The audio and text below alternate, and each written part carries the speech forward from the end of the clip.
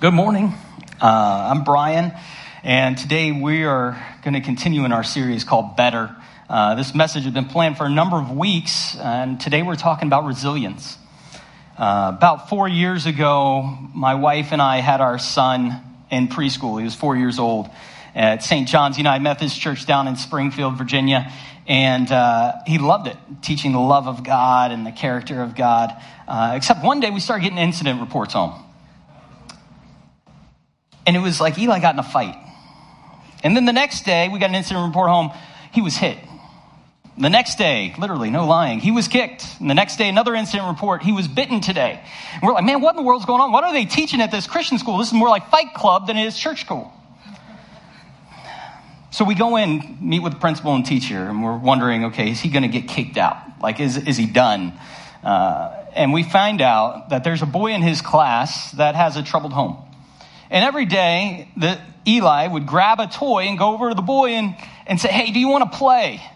And he'd get hit. And the next day, he'd grab a toy and he'd go over to the boy and ask if he wants to play, and he'd get kicked. The next day, he'd grab a toy and you get the point. Eli didn't get the point. You get the point. Kid did not want to play. But every day, what struck me was Eli's tenacity and his resilience. Getting hit over and over again and then getting up better and not becoming bitter, wanting to be a friend to him. It's an amazing picture of what resilience is, but life does not hit like a 4-year-old, right? When life hits, it tends to knock you down, take the wind out of you. And so today what we want to talk about is how we can have better resilience. Resilience has been adapted into psychology and theology over the past 30 to 50 years. It's kind of become a buzzword. And what that means is that the definition of resilience is constantly changing. Each one of us has a different expectation from this word. One definition that I came across this week was the positive adaptation or development in the context of risk. This is the idea that as we're going through challenges, things are going to be better on the other end. We're going to adapt and overcome. We're able to bear the load and come out better on the other side. Another more complex definition. It's the process of harnessing biological, psychosocial, structural, and cultural resources to sustain well-being. What that's saying is, in the midst of a challenge, we're able to draw on all the things around us, whether it's community or beliefs or mental strength, in order to come out healthy and whole on the other side. The things that hit us, I think, can kind of be boiled down into two big buckets. Big T and little t traumas. Big T traumas are those events, those moments in time that change everything. These are like 9/11. There was a time before and there's a time after, and every time after is a course of resilience. How are we going to become after this event? And then there's little t traumas. These are kind of the more mundane. They happen to us on a regular basis. Maybe it's something a coworker is saying over and over again, or your spouse is doing over and over again, and you kind of cram it down. And you keep bearing and moving on as if everything's okay, just hoping you've got enough for the next day. COVID kind of did this to us, especially if you're a parent during COVID. It was like 2 years of cramming stuff down, just saying, okay, another day. And then what happens? There's a straw that breaks the camel's back, right? This is what you see when you notice somebody that steps out of line with their character. They go out and they do something rash. They go out and buy that midlife crisis sports car or motorcycle, or do those things that you're like, man, what in the world are they doing? Maybe they step out of their marriage and have an affair, or they walk out on their family because they've been bearing a load, and all of a sudden they can no longer do it. When our resilience runs out, our self-control runs out. We begin to make some dumb decisions. Now, there's literally thousands of books on resilience. It's not my job to rehearse those. You can Google resilience and find hundreds of coping techniques that are amazing, helpful. Counseling is also very helpful. We partner with an organization called Safe Harbor Christian Counseling. They can help with grief, trauma, resilience. What we want to do this morning is say, what is the unique biblical contribution that Jesus offers as we think about resilience and overcoming all of life's pain and trauma? So like any good pastor, I started out saying, okay, what is the Greek biblical word for resilience? You ready? Here it is. There isn't one. The New Testament disappointed me, so I said, okay, biblical Hebrew word. Let's get down to the brass tacks here. And it is not there either. Resilience does not appear in the Bible in terms of a word. What the Bible has done is use a whole series of words to talk about resilience. Synonyms like endurance, patience, long-suffering, being strong or courageous or remaining steadfast. So despite the word resilience not being in our Bible, what I discovered was that on almost every page, you get a picture of resilience. From Genesis to Revelation. Resilience shows up in the form of creation. It shows up with humanity. It shows up in Israel's history. It shows up in the early church. And then finally, what shocked me was it shows up in God's character. God himself is resilient. So here's where we land with today's passage. We're going to look at the book of Hebrews. Part of the reason why I wanted to look at the book of Hebrews is because this is a community that is suffering immense pain, trauma, difficulty. But it's also a book that has the word better in it more than any other book in the New Testament. The term better in the book of Hebrews appears 13 times. And it's a comparison word that basically says, this is more useful, it's more advantageous, this will help you more. So we're going to look in the book of Hebrews and see how these two ideas, these ideas of better resilience, factor in. Now, as we look at all these ideas of better in the book of Hebrews, they boil down into two categories. As a synopsis of the book of Hebrews, Jesus is better than what worked before. Secondly, what Jesus promises is better than what we previously expected. Now, if you've read the book of Hebrews, you may wade through all the words and be like, I have no clue what it's talking about. The book of Hebrews was written to a Jewish audience. And since it's written to a Jewish audience, it anticipates a lot of commonly understood terminology, analogies, metaphors. There's a lot of Israel's history in here. So it's talking about temples and priests and sacrifices and all these things. And to boil it down in those two categories of what's better, the author of Hebrews says Jesus is better than everything that you've experienced before with the temple and with sacrifices. And what he offers is better than anything that the law could have given you. There's greater hope. There's a reason to hold on. I want to throw out I thought about having a picture, but I wasn't in the game enough to get it up here. It occurred to me last night. There's a great resource. If you want to read the Bible and understand some of the cultural background, the NIV Cultural Background Study Bible. The NIV Cultural Background Study Bible. It's a great way, especially with a book like Hebrews that assumes so much shared knowledge, to get some of that information as you read Scripture. It'll help richen kind of your understanding of who Jesus is. So let's get into Hebrews 10, verse 32. He says, but recall the former days when after you were enlightened, you came to the understanding of who Jesus is, you endured hard struggle with sufferings, sometimes being publicly exposed to reproach and affliction, and sometimes being partners with those so treated. For you had compassion on those in prison, and you joyfully accepted the plundering of your property. That sounds great, right?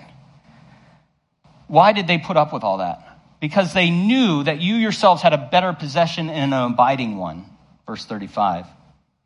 Therefore, it says, do not throw away your confidence, which has a great reward.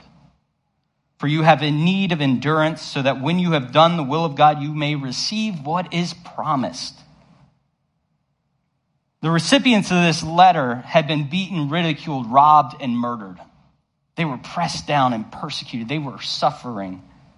And what does he say? He says, don't throw in your confidence. Don't throw it away. Don't throw in the towel yet. Don't succumb to the straw that breaks the camel's back. Rise above it. How? There's two parallel lines in these verses. Confidence leads to reward, and endurance leads to promise. This vision of the end goal is powerful. When the book of Hebrews talks about reward and promise, it's talking about rest and restoration. Rest and restoration. This is the future goal of all those who follow Jesus, is rest and restoration. Rest is this picture of the Garden of Eden almost, Genesis 1 and 2. It's living at peace with everything around you, those next to you, and even living at peace within yourself. It's that point where everything is shalom, it's whole, it's complete, it's as it should be. And then restoration is the recognition that in this world, things are not the way they are supposed to be. There's sin, there's disease, there's death, there's injustice, there's pain. But the promise that is given is that at the end, there will be restoration, an undoing of every injustice that has been done. This is the hope that Hebrews holds on to. So how? How do we begin to make steps towards rest and restoration? In the midst of our pain and our struggle, how do we make steps towards it? Hebrews 10:22.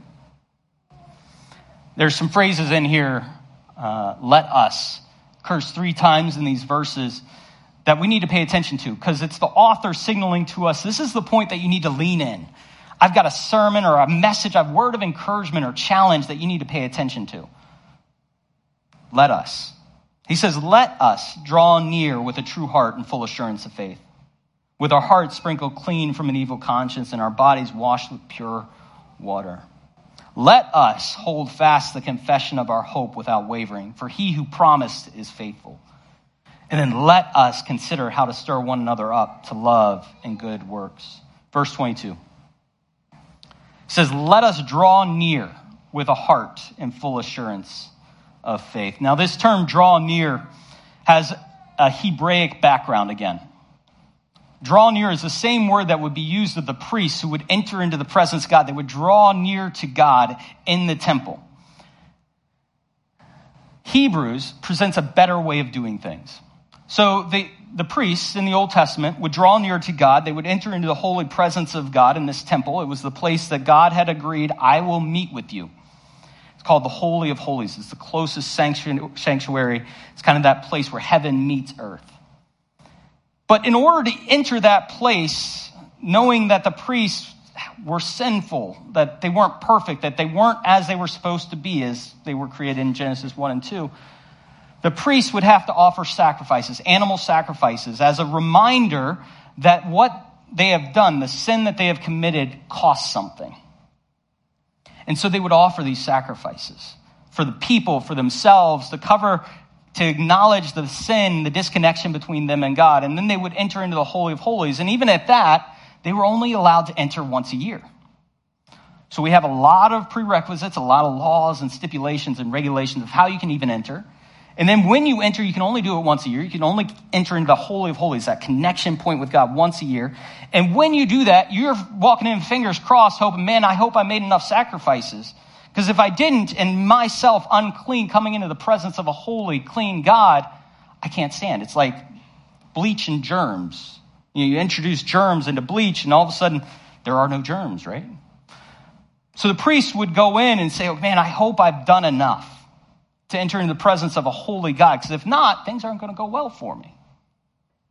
And what Hebrews comes out and says is that Jesus himself has entered into the Holy of Holies and made sacrifice. What does that mean? He offered his own life. He offered his own life. And his own life was a better sacrifice than all the animals. And because he offered his own life, poured out his own life, and then was raised to new life in resurrection, came back to life, he overcame death. We have access to God through him. So it says, draw near with full assurance. Full assurance is that focus that Jesus has done everything required of the law, required of us, and we have unlimited access to God. You, unlike the priests, the holy priests of Israel, have the ability to walk into God's presence anytime you want. And God's presence doesn't look at you and say, hey, what have you done this week? Should you be here? It doesn't look at you and say, hey, I know some of that stuff going on in the background. You don't belong here. God's presence, because of what Jesus has done, says, come on in, draw near to me. You can enter into my presence. Here's what verse 22 is saying. Your acceptance enables resilience. Because you've been accepted, you can walk fully in resilience because you have access to God. As a staff, we've been praying for a young man named Ian. At 17 years old, he was rushed to the hospital and diagnosed with Epstein-Barr virus. First 2 weeks in the ICU, Tish, his mom, almost lost him. He would stay in the ICU for another 3 months. He would go to rehab for another 5 months. He is paralyzed from the chest down still. I had the opportunity to talk with his mom as I was thinking about this message. Like I said, we've been praying with him for 2 years, so I've heard his story, but I wanted to get her story firsthand. And I wish I could bring her here because her wisdom, her passion, her understanding of what she went through is amazing. Tish, Ian's mom, grew up in a Christian tradition, but hadn't really been practicing faith. She says in this moment, she knew there was one thing and only one thing she could do. What is that? Pray. She could draw near to God. Something in her understanding of who Jesus is said, hey, no matter what I'm going through, how disconnected I've been, I can enter into the presence of God and I can pray. Prayer is the act by which we intentionally acknowledge and enter into the presence of God. Verse 22 says, do that with a sincere heart. Tish recounted that her prayer started with as basic as help us. And then got to that point of frustration and anger of like, God, where are you? Why are you doing this to us? She said she found herself with a lot of time sitting and waiting in Ian's hospital room. As she did that, and she uttered these small prayers, she became more aware of God. As she grew in confidence, her prayers deepened. And these are her words. She said as she prayed, she would start to feel calm. She would feel the Spirit of God rise up inside of her. It would focus her. It would help her make the necessary decisions that that moment required of her. When she felt alone, catch this, she had the most space for God. She says it was during these times that she was constantly receiving resilience. In her words, it was being poured into her. This is powerful. This was a game changer for me because science says, and we know that you can build up resilience by your community, by your mental health, by your physical health, all these things that we can do to build resilience. But if you've ever been in a time where you're just like, I've got nothing left to give. I can't build anymore. Life has beat me down so hard. You're faced with pain and grief and trauma that you say, I got nothing left to give, nothing left to do. It's at that moment that we need to understand that God himself can pour resilience into us. In the Gospel of John, Jesus says, hey, I am going away, but I'm going to send you another, a comforter, a counselor that will reside within you. I'm going to pour something into you that will give you resilience for the moments that you need. And you will overcome. Verse 23, second part. It says, let us hold fast the confession of our hope without wavering. For he who promised is faithful. Hold fast without wavering. These two words are powerful. Reminds me of my son, Isaac. He's 4. He just turned 4 at the end of May. And about a week and a half ago, he started riding a pedal bike. It was pretty awesome. But we'd been spending a number of weeks trying to wear him down. Because he's athletic, he's skilled, he's balanced, he's focused, but he's like, nah, Dad, I can't do it. I can't do it. I can't do it. He had 2 objections. It's going to be hard, and I'm going to fall. I mean, that's realistic, right? It's also like life. It's going to be hard, and you're going to fall. In a moment of weakness, though, one day, I talked him into it. And he's like, all right, I'll try it. Kid got on the bike, and off he went. I'm running, having to keep up with him. This is like 2 minutes into our first bike ride. No problems whatsoever. The only thing I had to do was keep reminding him to keep his eyes up. Look where you're going. Why? Because when you're focused with fear, you keep looking down at the pedals. He was worried that those pedals were going to be hard, that he won't be able to get it right. And what did he do? He kept looking down at the pedals. And if anybody bikes, if you're just staring down at the pedals, how's that going? You start losing your balance, you start wavering. You can be holding on tight for dear life, but if you're looking at the problem, you're wavering. You're struggling, and I had to keep telling them, lift your eyes up, and that's what Hebrews 10 is telling us. It says, hold on to the confession of your hope. That confession of your hope is important. It's not enough just to hold on. We got to have hope. What does it mean by confession? A confession are those things that we think, the things that we take into ourselves and the things that we speak. Psychologists have long said this, that the things that we think and the things that we speak create a meta-narrative. It is the lens by which we understand ourselves and what's happening to us. And if that confession is off, then our whole life is off. Proverbs says, as a man thinks in his heart, so he is. Jesus says, for the mouth speaks what the heart is full of. We need to be conscious of our confession, what we're thinking and what we're speaking. When we have our eyes up and fixed on a confession of hope, it transforms how we understand our problem. This is what verse 23 is saying. Your confession directs resilience. It gives it a direction. If you want to be resilient but aren't actively studying the Bible and drawing near to God, when trials and faith come, it's going to be as if you're looking down at the pedals. When pain comes, you're going to be looking down at the pedals. And you're going to start to waver. You're going to lose your balance. But if you're fixed on your source of hope and you're clear about who that hope is, you can be resilient. That's why we're so focused on the daily app and reading scripture and praying in that, because it's a touch point with who God is. All of scripture points to this idea of who Jesus is and what he promises. And this confession is important because he who promised it is faithful to bring it about. Rest and restoration. As a teenager in an alcoholic home, when I grew up, I am confident the only reason why I survived those years is because when I was faced with pain, anger, bitterness, isolation, I had two resources: prayer, drawing near to God, and scripture, my confession of hope. Because it's in scripture that I learned and discovered that the way this world is not the way it should be.